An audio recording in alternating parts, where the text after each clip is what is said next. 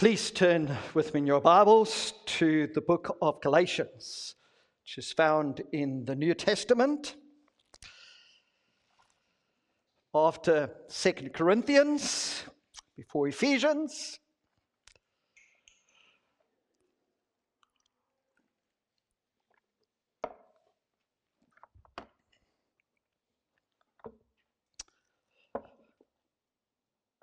Thank you so much to Jenny for preaching so well last week.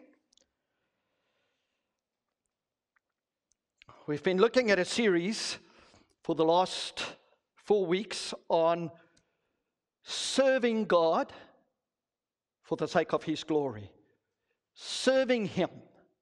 And so we just looked at different characters, how they actually served God, and looking at different parts of the scripture. But this morning I would like us to look at the book of Galatians.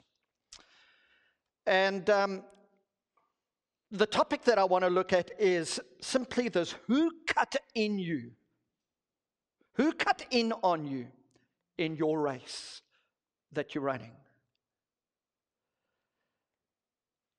And when you look at scripture, you'll find out that oftentimes Paul uses certain analogies to bring his point across. And as we're serving God, we start out very eager. We know the course that He set for us, and we start running. And I don't know if you were a runner at school, but I would like to think that I was. Other people never thought I did or was either, but I thought I was a pretty good runner. And so for the 100-meter races where I grew up in, for the first 50 or 60 meters, man, I outran all of those people. But for the last 40 meters, these short little legs of mine no longer could keep up the pace, and they started to go past. So normally within our school, and I hope none of my schoolmates are watching, because some of them have, normally I would come third or fourth in the 100 meters. Someone or a few people would always beat me to that line. And they nicknamed me, and this is private, so if you could keep it between you and me, but they nicknamed me Kirikis. Now, I'm very, very glad that some of you who are not South African and who are not Afrikaans would ask the question, well, what does the word Kirikis mean? Well, it kind of means knock knees. Because when I ran, you only saw these knees. And man, I went. And so I had this name called Kirikis. But they said those legs could move. And of course, the truth of the matter is I grew up, and Jenny really married me for my legs. And so, of course, she doesn't know that they called me Kirikis. So you can't define me in that way. But I remember as I ran the 100 meters, normally around third, fourth, did I end. And oftentimes I didn't quite make the podium. It was only for those who came first, second, or third. And I was kind of hurt. I'm still nursing this hurt within my life that I didn't quite stand on the podium. That's why I like the stage here, Jenny says. God is gracious. He turns things around. But when it came to the long distance running, now there, Kirikis, as I was affectionately known, when that gun went off, I tell you, I could run the whole day. I could run, and I could run almost like Forrest Gump.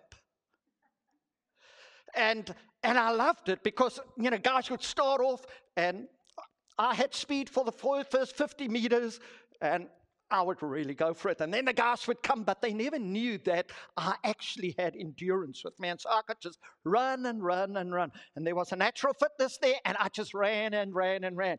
But every now and then, in these races, it was an absolute joy to be able to just settle in behind someone. And particularly if it was on the track. And when it is someone who was a threat to you, you would just settle in behind him in the inside lane. And just as you get onto their shoulder, you just tap their little back foot. And it was an absolute joy to see them stumble and fall. And then you just, come on, I'm not the only one who did that. Surely. And I remember that some people got up and they would finish the race even though they stumbled. But some were so embarrassed that they wouldn't get up. They would just opt out of the race.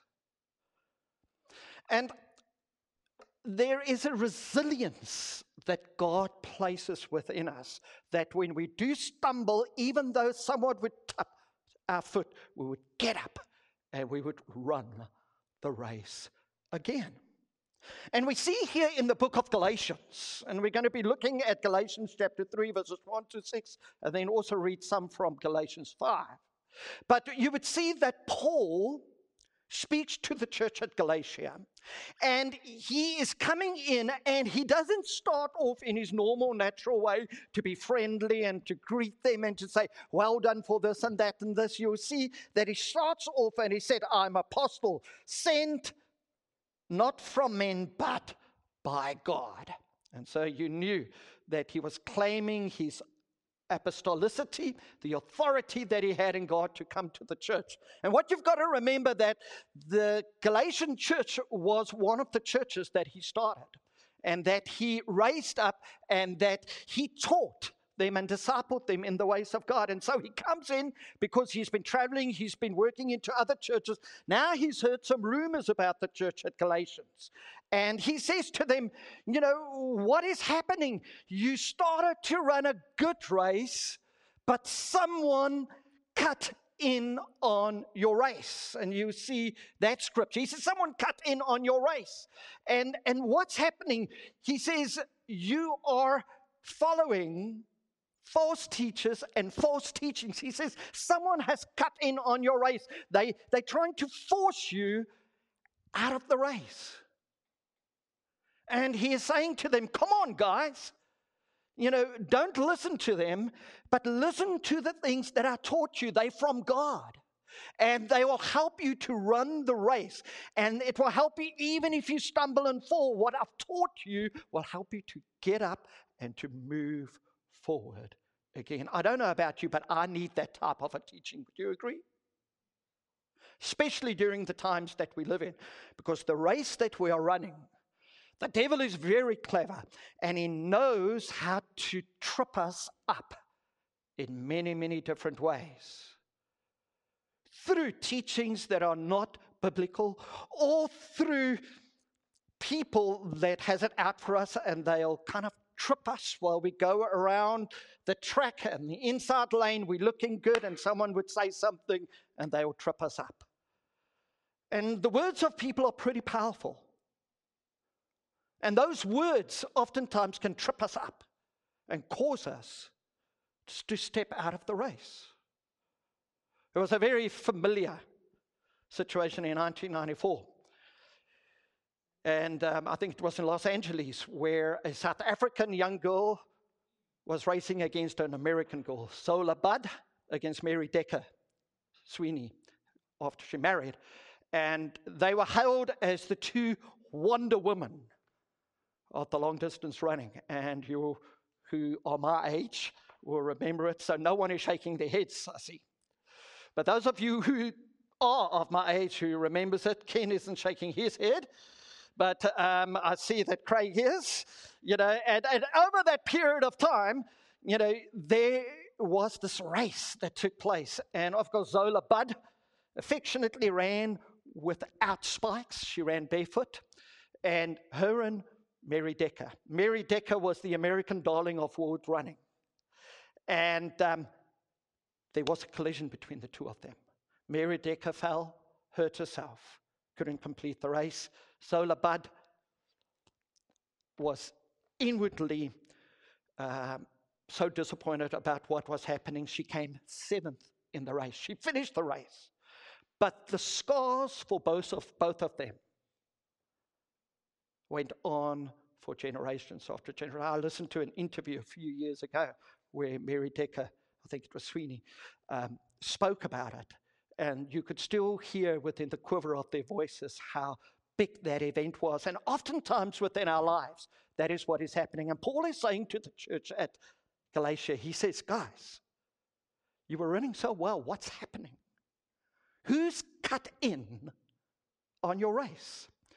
And there were a number of reasons here that's not directly applicable maybe to you and I, but the application is so true, because what was happening here was that false teachers had come into the church and they were telling the church that for you to follow Christ, it's all right to believe in him, but what you actually have to do is to be circumcised again. And they were speaking to the man.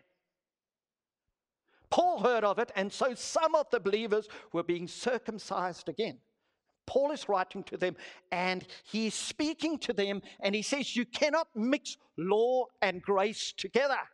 You're under grace. Jesus did it all for you. You don't need to do it. So he writes the book of Galatians, and he says, don't listen to these guys, these false teachers with their false message, because he says they are tripping you up. And you'll find out here, he speaks very sternly to the church. And listen to what he says within the context of this. He says in Galatians chapter 3, verses 1 to 6, he says to them, you foolish Galatians, who has bewitched you? Before your very eyes, Jesus Christ was clearly portrayed as crucified. I would like to learn just one thing from you. Did you receive the Spirit by the works of the law or by believing what you have heard? That is what faith is. Faith is believing what you have heard.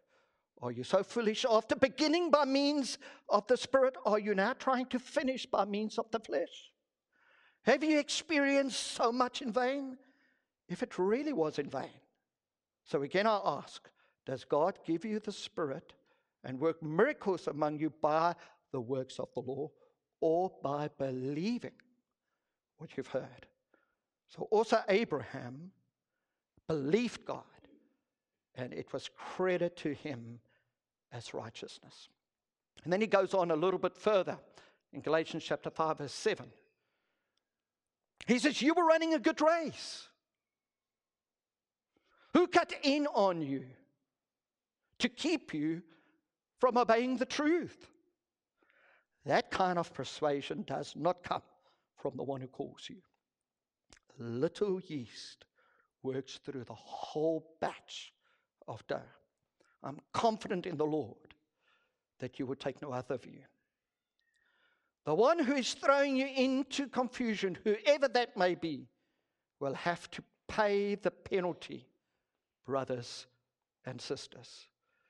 If I'm still preaching circumcision, why am I still being persecuted? In that case, the offense of the cross has been abolished. As for those agitators, I wish they would go the whole way and emasculate themselves.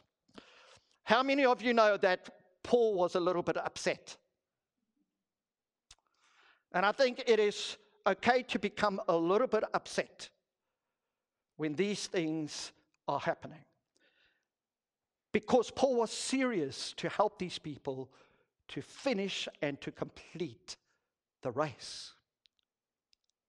And what I'm finding over the last 6 months of the COVID period, that there are some people who are opting out of the race for many different reasons. Now, when you're in a race, there are a number of tracks that you run in.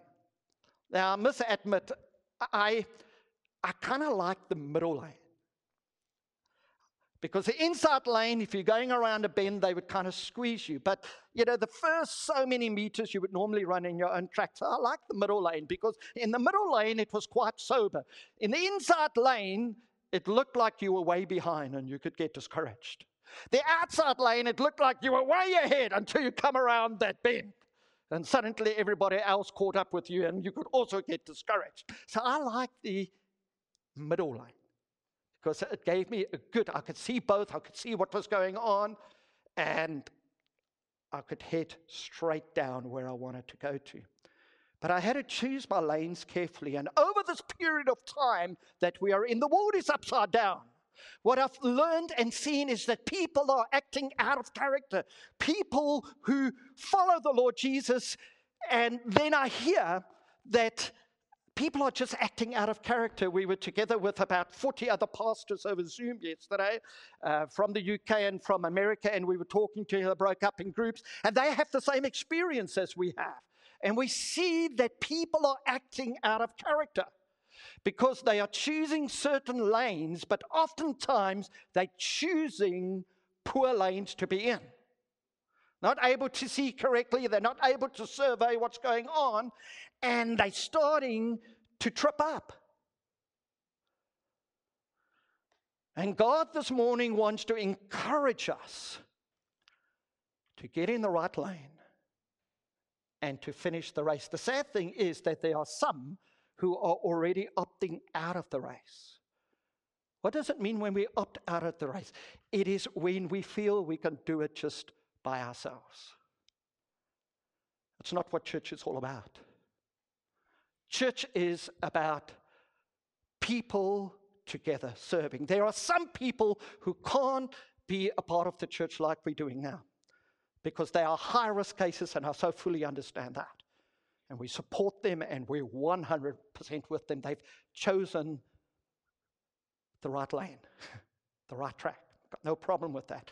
But what I'm finding is that Christians are opting out of the race, or they are stepping into tracks, lanes, where they are being blindsided. And that's very scary. And I'm concerned about that. And I think that even as Paul was speaking to the Galatian church, I believe that the Holy Spirit wants to talk to us, and the Holy Spirit wants to carefully help us to understand that one of the errors that is suddenly overcoming the church is that we can actually run this race by ourselves. People won't say it, but you know what? I don't listen to what people say anymore. I just watch their actions. And that tells you the story. Now, I guess I'm preaching to the converted here today. But I think all of us are susceptible in choosing the lane that is most comfortable for us.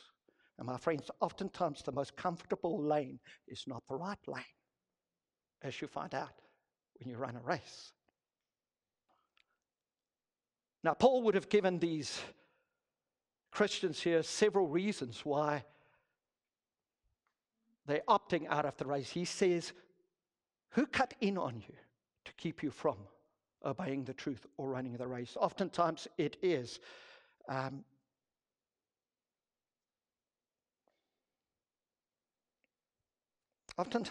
just purely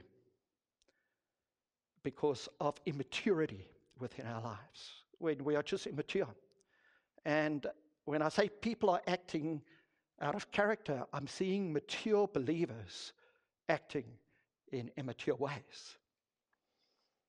And so oftentimes because of immaturity, we can opt out. Secondly, I think because of unbelief. And oftentimes it is as a result of getting tripped up by someone or by a certain event. That unbelief creeps up within our hearts, and it results in a fear that pushes us into a lane where the consequences are not great. Jesus has come to give us a sound mind, to give us love, to overcome fear, Paul says to Timothy. I think sometimes we're just in a poor lane, or we step out of the race because of bad theology or error. My friends, the body of Christ needs to be together. We need to serve together. You know, we've all rejoiced whenever we hear the illustration of the coals in a fire. Remember that one? And we all just said, you know, we've got to gather together, because if we don't, you know, and one of those hot coals rolled to the side away from the fire, what happens? That coal goes. It's no longer hot. It gets cold. And that was the analogy we've used for many, many years. Why is it different today?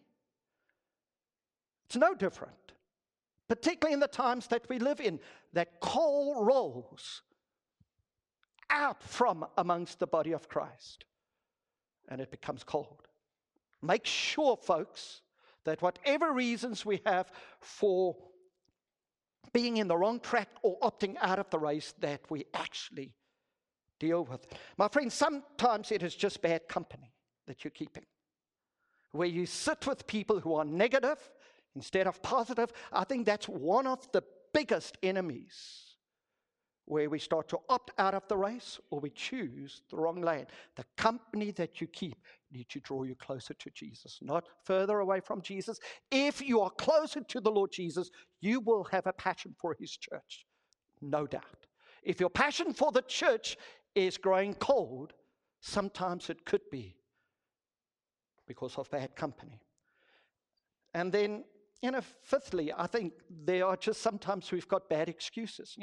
We've got these excuses why we cannot do what we need to do. And we know that Jesus addresses excuses in the Gospel of Luke, chapter 9, verses 57 to 62. And it says, as they were walking along the road, a man said to him, I will follow you wherever you go.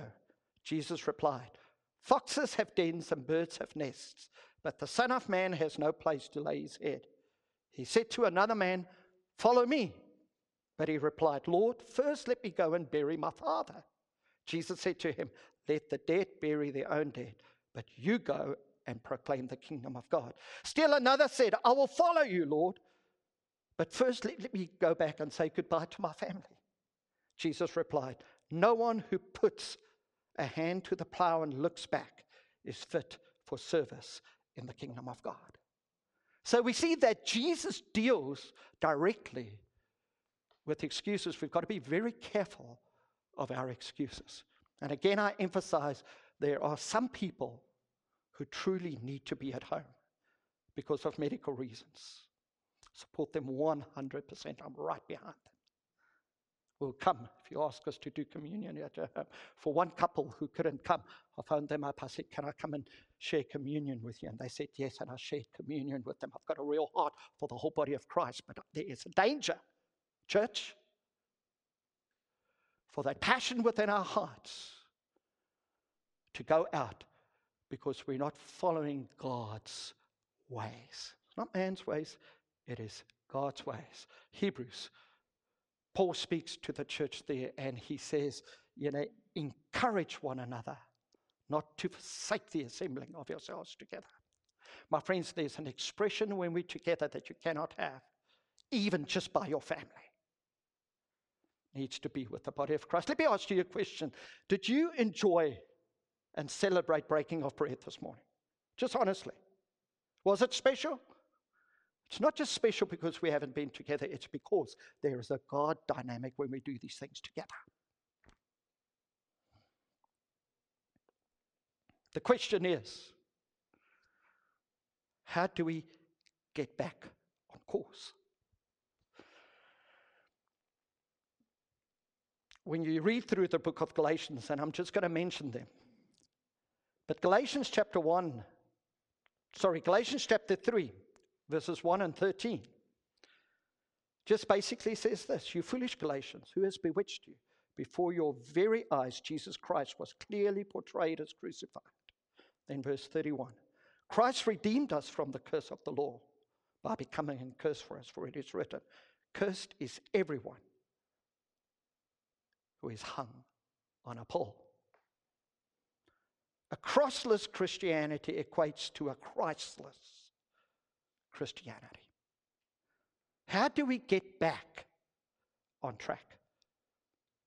We need to discover the gospel again. I believe that when we buy into a consumer gospel, where comfort is our way, that's when we've actually moved away from the gospel. The gospel of Christ speaks about dying to self and living again to the ways of God.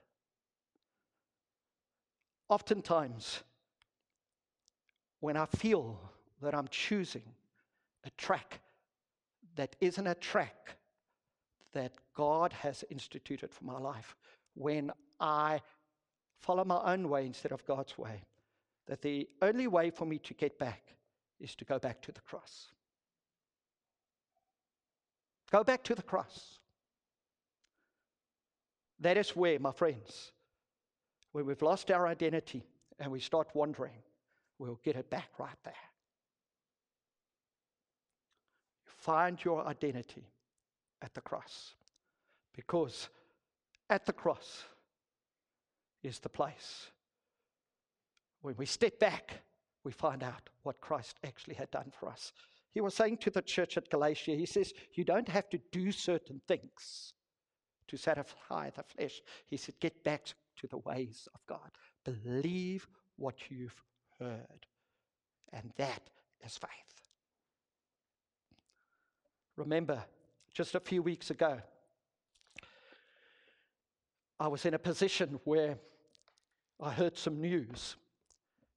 And you know, when you hear some news about something that kind of numbs your spirit.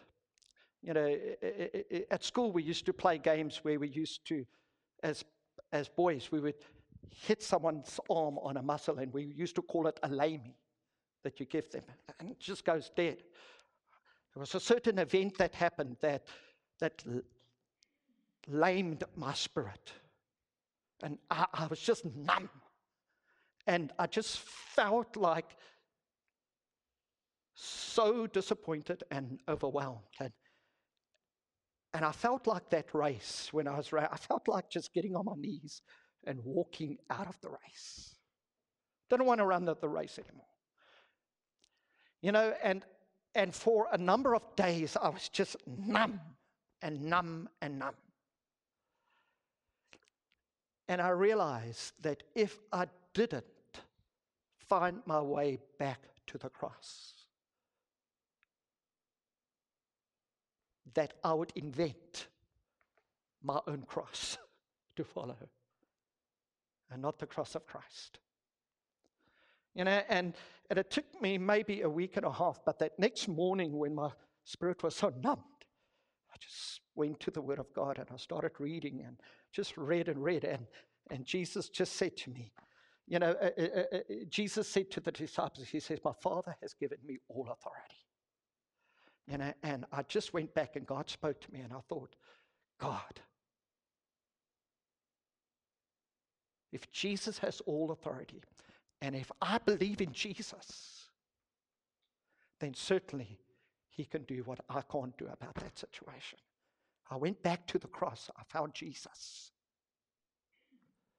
And the numbness within my spirit started just to become alive again. But you know, the life in my eyes, in my face, in my spirit, it just disappeared. My friends, doesn't matter where you are, what's happened within your life. First and foremost, and we're just going to end with this point. First and foremost, you need to make your way back to the cross.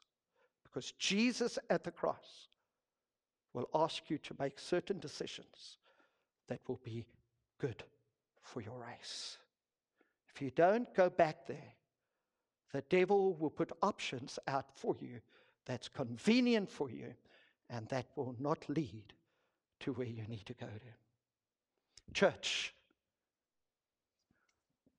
let's not opt out of the race. For yourself, but when you opt out of the race, the people that God has given to you to serve and to help will be affected as well. I knew that if I couldn't get back in the race after that disappointment, and we would say, oh, God will always raise anybody, God will always raise other people up. But my friends, when we don't run the race, it will always affect people around us. Would you agree? Got to get back in the race by going to the cross. Only at the cross does certain things start to make sense again. In a senseless world that's upside down. Let's visit the cross again. In Jesus' name. Amen. Would you stand, please?